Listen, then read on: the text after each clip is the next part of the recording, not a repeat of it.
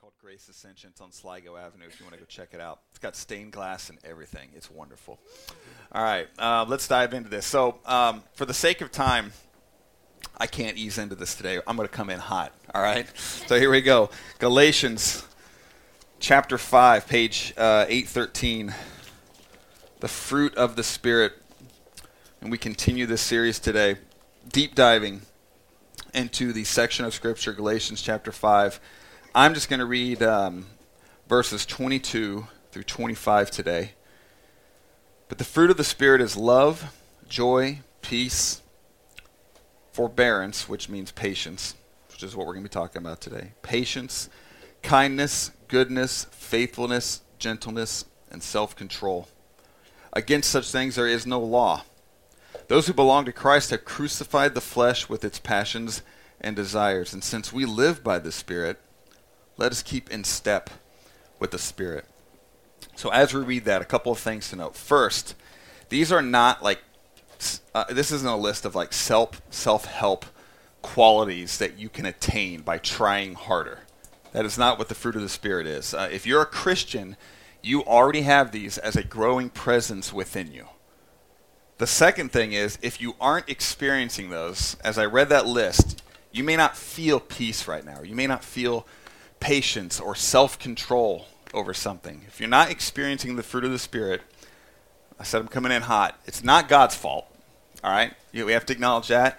And it's probably not someone else's fault. Now, that's a big problem because there are circumstances where it could be someone else's fault that you're not experiencing joy or hope or love, all right? And that circumstance would be when someone is intentionally and deliberately sinning against you, all right? You're being oppressed, you're being abused.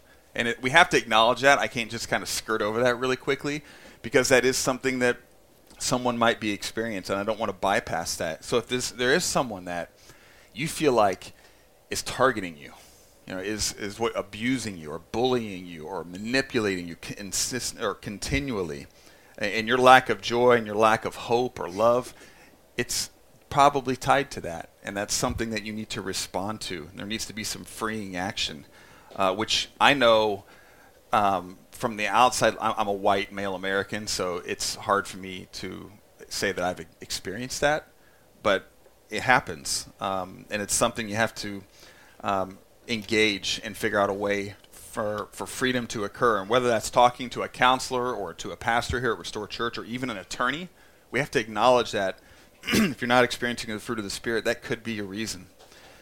Now, for those of us who aren't experiencing fruit of the Spirit and we're also not experiencing abuse or deliberate sin, being deliberately sinned against, let's move on from that and let's discuss some truth here.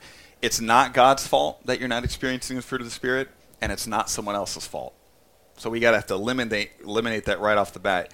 You're going to be tempted to make it God's fault or to make it someone else's fault. And this is what's called scapegoating. All right, it's what Jesus put to death on the cross. That I think that's sometimes in a individualistic theology, we look at the cross as the main and sometimes the only theme we hear is Jesus died for my sins. He did. But another thing he did that was just as important, the cross is very textured and layered, is that he exposed the satanic practice of blame and scapegoating. That Jesus was blamed. He was innocent, and he was blamed for something he didn't do, and that's why he was put to death on the cross. He was showing us the injustice of scapegoating. It's a satanic practice, and I can empathize with it. I can empathize with getting swept up in that practice because if I'm not experiencing fruit of the Spirit, my modus operandi is to blame God. That's who I go after. I usually don't blame other people. It's God. I go right after the big dog. All right, I'm like, this is what I'm not happy about, and it's your fault. I've had continual angry conversations with him in which he becomes my target. It's not healthy. It's not accurate. But we have a tendency to be tempted when we're not experiencing the fruit of the Spirit, to point the finger at someone else, whether it's God or a person. We got to be self-aware here. If I don't feel love, joy, peace, patience, kindness, ask yourself, who have I been targeting to blame for that?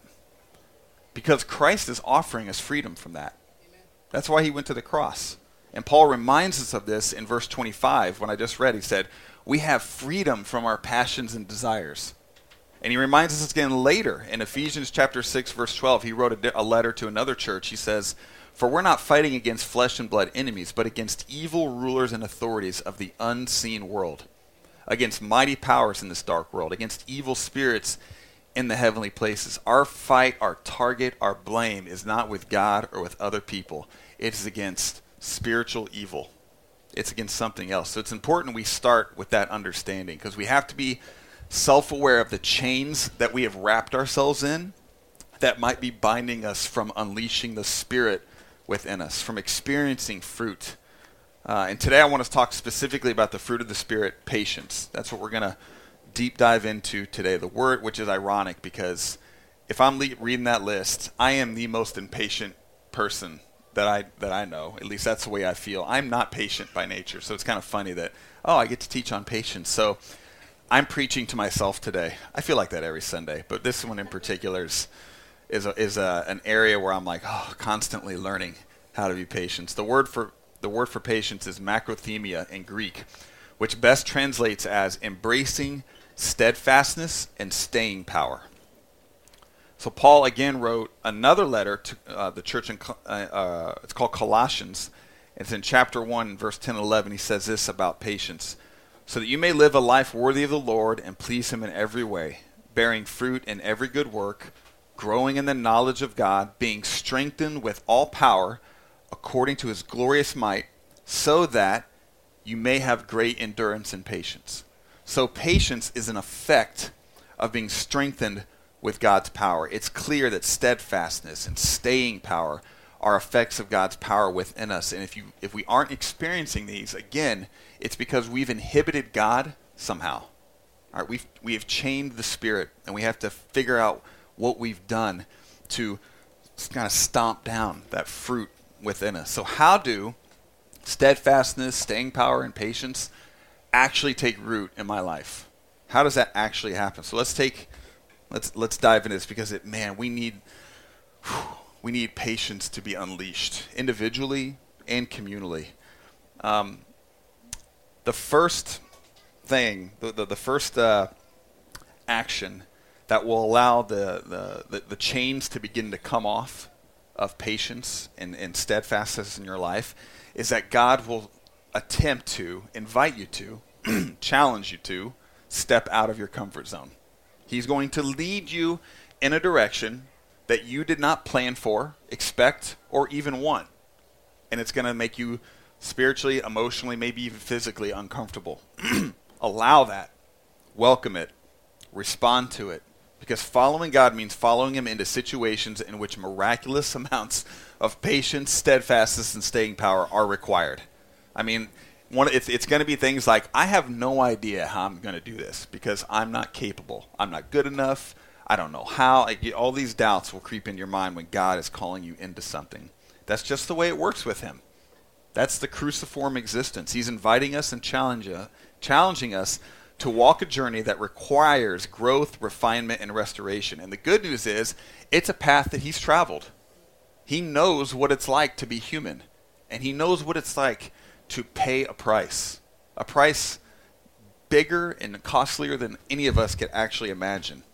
So we have a king who can empathize with us and knows what it's like to walk the journey, and he is someone that we can trust on what it means to leave a comfort zone behind, because we sense God's leading you. And that is leading us in a new direction is the way for the fruit of the Spirit to be unleashed within us. So that's the root. That's when the chains start to come off of how to be patient, or how to discover the patience that we have already within us. So following God's leading and stepping into uncomfortable areas and callings, that's how steadfastness takes root. How does it grow? Like, how does it start to snowball and move and grow within our hearts and our minds? So a couple of things. I like it.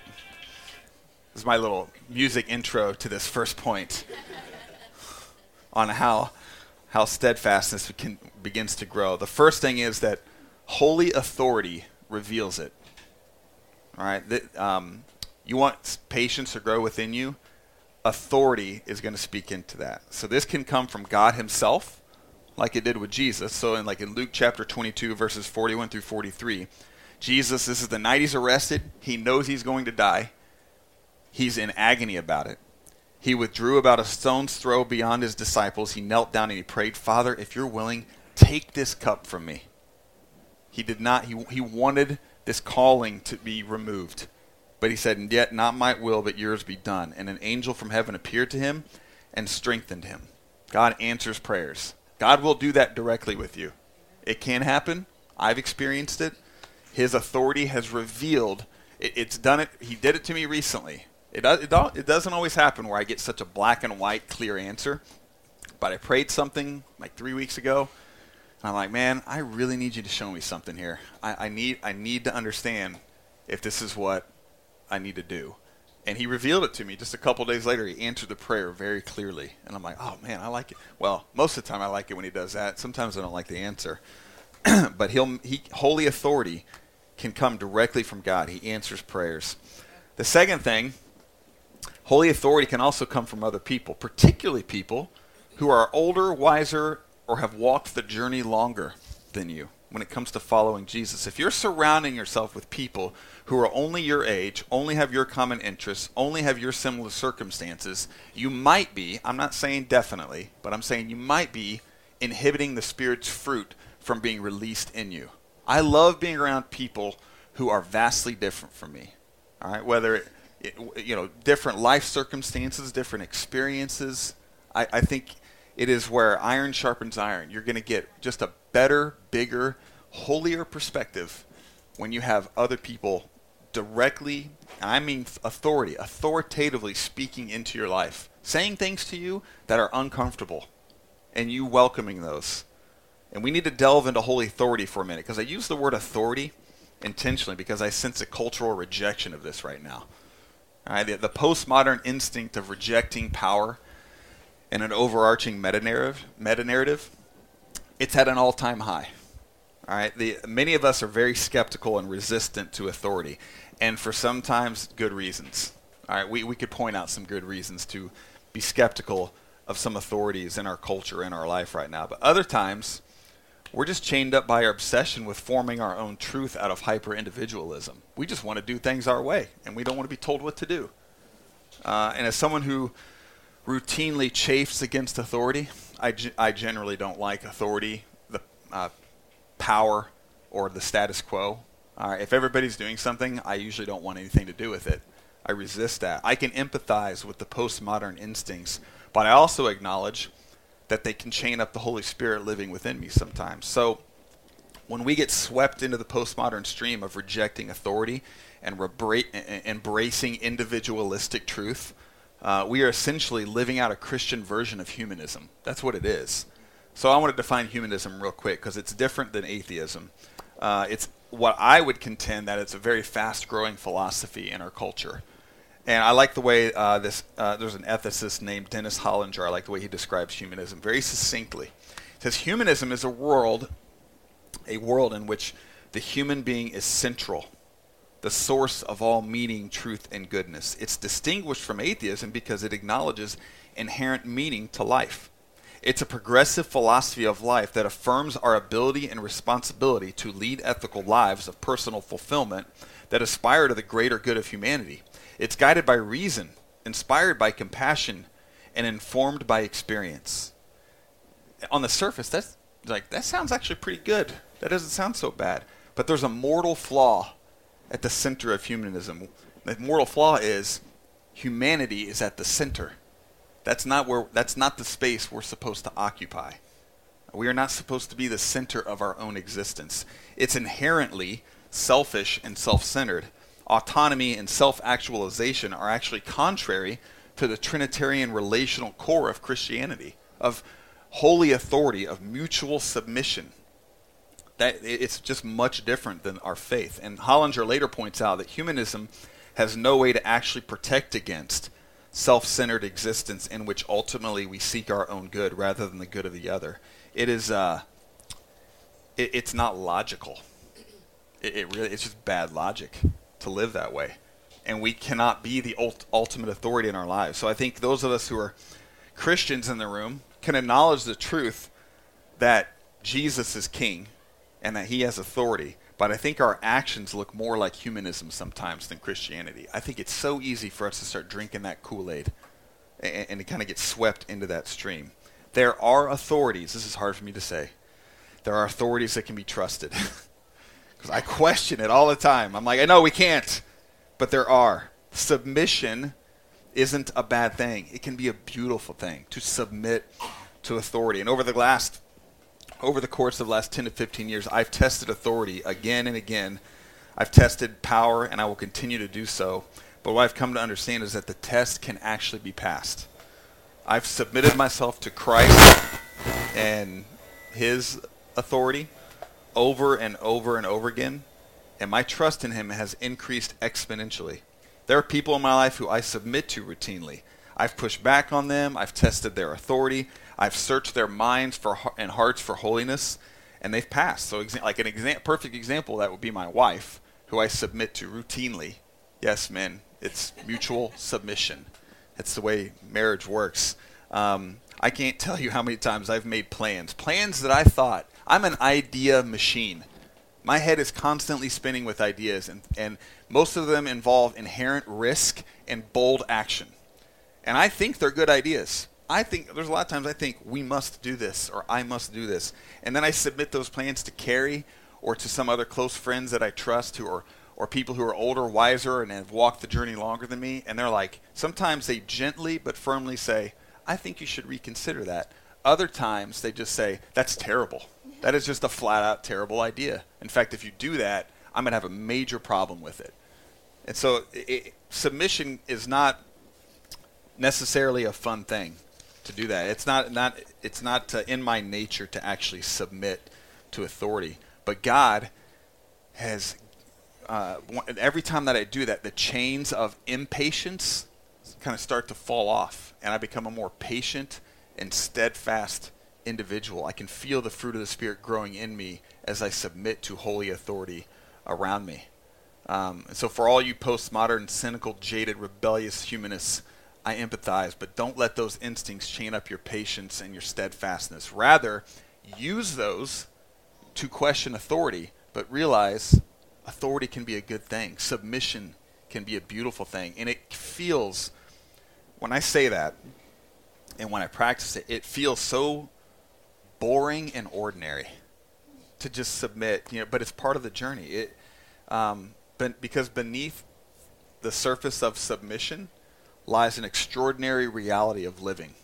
Like surface level following Jesus, it seems so ordinary, especially if you've been, let's say, if you've been following Jesus within the Restore community since we started. Some of you guys in here have been back in the day when things were like brewing and starting and exciting, and we were, you were part of something new. Maybe you just moved here and you're excited about a new place to live, your new career path, and it's been 5 years and you're like, the thrill has worn off. All right? The DMV, the career, the church, like we're no longer in that like exciting, adventurous startup thing. Now it's like, it'd be very easy to look at this and like, this seems so ordinary. But beneath the surface of ordinary is where beauty lies. It's the complete opposite of like the Wizard of Oz mentality. All right, the cultural Wizard of Oz thing is like everything on the surface looks so bright and shiny and exciting, but you pull back the curtain and it's a fraud. All right, it's like every time the iPhone comes out with an update, you're like, ooh, and then you download it and your phone doesn't work. All right, it's just like, wow, that's a fraud. It works like that a lot. Like the iPhone 8, I guess the battery's bulging on it. I'm glad I didn't get one. But Christianity that's part of the countercultural nature of Christianity. Is on the surface it seems so ordinary, but beneath the surface is where the beauty lies, and we get to submit to that and move into that. And that's when patience and steadfastness begin to take root and to grow and to be unleashed in us and in other people. It is an active, so I'm going to speak to the rebellious nature in here of questioning authority. When we live like that, it is an active resistance to the cultural and humanistic winds. And those winds are blowing strong right now. It's crazy. So let me assume some conclusions before we close up here. First, If I'm not experiencing the fruit of patience and steadfastness, it's my fault for inhibiting the Spirit within me. The second, I'm going to allow God to lead me out of my plans and out of my comfort zone, no matter how risky it seems. And number three, when he does this, and I actually go and take the step, I'm going to submit to holy authority, both in God through prayer and through the voices of others who have traveled this journey longer than me. So I'm going to assume that we're probably not all there, but I'm going to assume that we've all okay, I'm in. All right, if you're like me, you might be thinking, I still don't like it. I don't want to do that. Doesn't sound fun. You ever received a gift for Christmas that you didn't want? Like socks or tools? People give me tools. I'm like, you're giving me work. This is what you're doing. You're assuming that I want to use these and work with them. I don't want tools. I want something that's irresponsible, that's just simply fun. We get gifts that we don't want, and that's the fruit of the Spirit. It can be the fruit of the Spirit. I don't want patience. I want what I want now. I want my plans. I want them now. I want this timeline. I want this career. I want this family path, whatever it may be. I want patience. So now the question is, how do I actually embrace this as something that I want? How do I actually crave the fruit of the Spirit within me, particularly patience and steadfastness? So like we read in Luke 22 earlier, Jesus felt the authority of God still leading him towards the cross. He asked for God to take the cup away. God didn't. Instead, God strengthened him and continued his journey towards the cross. So how do we embrace such a calling? How do we actually embrace that? What does submission look like? So there's two tips I'm going to give you to close up today. And on the surface, I'll say they're not holistic. This is not like a cure-all for embracing the fruit of the Spirit, but it's two things I've experienced that have been have helped me embrace patience as something that I want. On the surface, this advice doesn't seem like it will relate to patience, but it's there. There are two critical keys to embracing the fruit of patience. And the first one is, you've got to be uncomfortably vulnerable to others. This is the practice of submission. This is the discipline. Submit your thoughts, your emotions, your decisions, your doubts, your insecurities, your life to the view of others. And don't manipulate it to make it look like something it's really not. I can do that with the best of them. I know how to speak in order to gain affirmation. I've learned the older we get, the better we get at manipulation. That's what it's so fascinating about kids is 5-year-olds have very little ability to manipulate. It's just like boom, there. But it's something we gain as adults. We learn how to manipulate. But be uncomfortably vulnerable to other people. That is the cruciform existence. There is no more vulnerable moment in human history than Jesus hanging on the cross. And that is what we're called to be. In our emotions, in our decisions, and in our spirits. That kind of vulnerability. In his case, it was public. And in his case now, it's historic.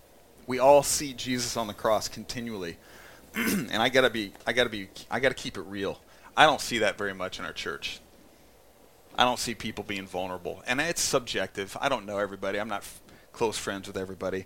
But my gut tells me we have a vulnerability issue because our culture has a vulnerability issue.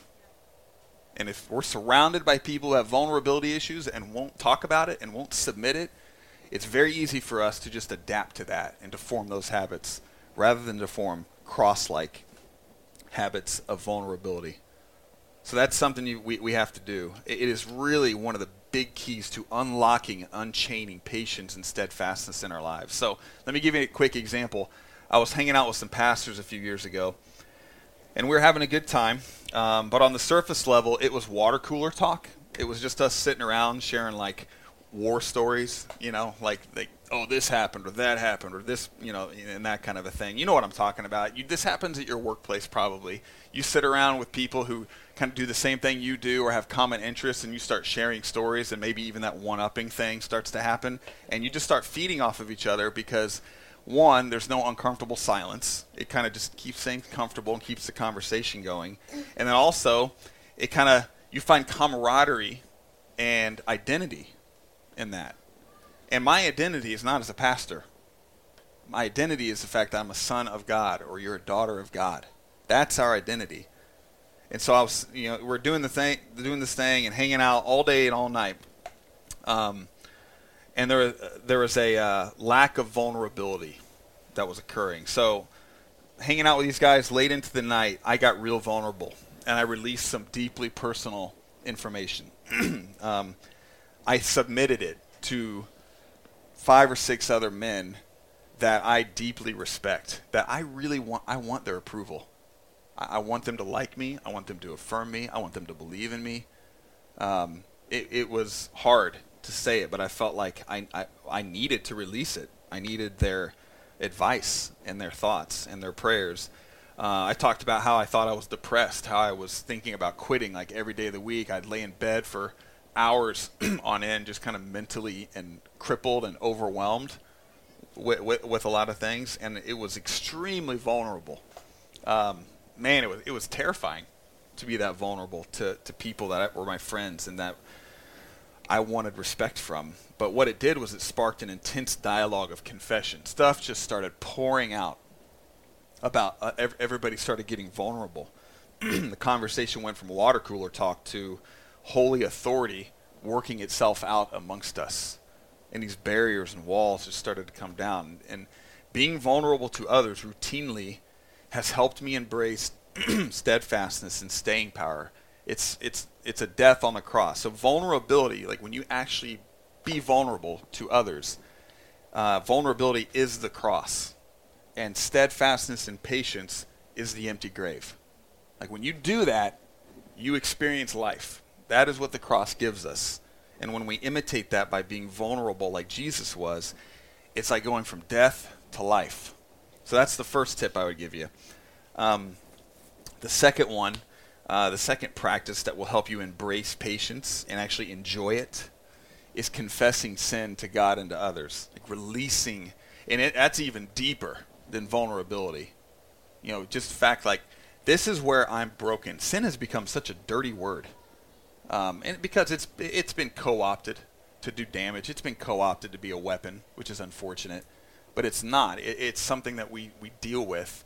Either we've inherited it as just part of our kind of our habitual nature, or it's stuff that we really just need to deal with, that we're making really bad decisions. But confessing sin to God and others. If you aren't confessing sin on a regular basis, you are chaining up the spirit inside of you. If you aren't acknowledging sin or confessing it, you're not a Christian, you're a humanist. You're not at the center of your existence. You want to be in control, not give, if you don't want to give it to others and to God, just know that control breeds impatience. All right, control breeds instincts of giving up, of abandoning, of leaving, because we are not perfect enough to sit on the throne of authority. God is.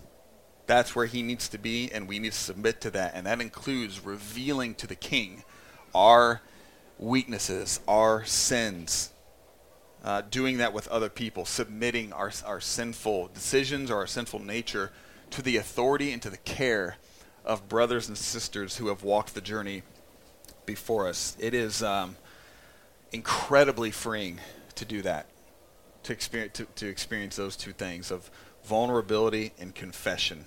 So each week of this series, we're going to challenge you to share the fruit of the Spirit with one another. All right, we the first week talked about sharing love. Last week, we talked about sharing joy and peace. This week, it's sharing patience. So it's like that's a little bit more ethereal. Like, how do you share patience with other people? I would encourage you just a few things. I've already said them, but to repeat. Number one, find a moment this week to be vulnerable. Be vulnerable to God and be vulnerable to someone else. Do that. The second thing is confess some sin if you need to God and to someone else. Release it. And then the third thing, if you're like, check, got it. I'm already doing that, Aaron. I'm a mess. I've been like confessing and I'm vulnerable and all my crap is out there.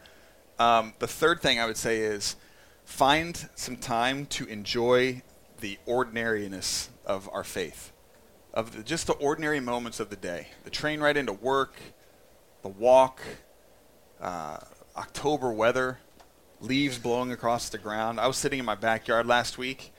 Love my backyard. It's a backyard.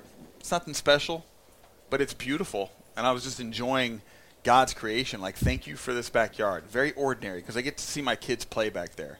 And I get to hear them. They're building a fort back there, doing all these crazy boy things. There's a password I'm not allowed in. It's fantastic. And it's like it's just enjoying the ordinary of thinking, of being present in those simple moments. Find a way to be present in a moment like that this week. Because that's patience. Staying in a moment, like being fully present in a moment, that's what Paul's talking about. That's what we have within us. We have that ability to just be still and present and not hurried and have this staying power just flowing in us and out of us. This will, I promise you, you do those three things, you will be amazed at the calmness in your spirit, the ease that will begin to take shape in your mind, and the fruit of patience will begin to take root and to grow within you. Let's pray.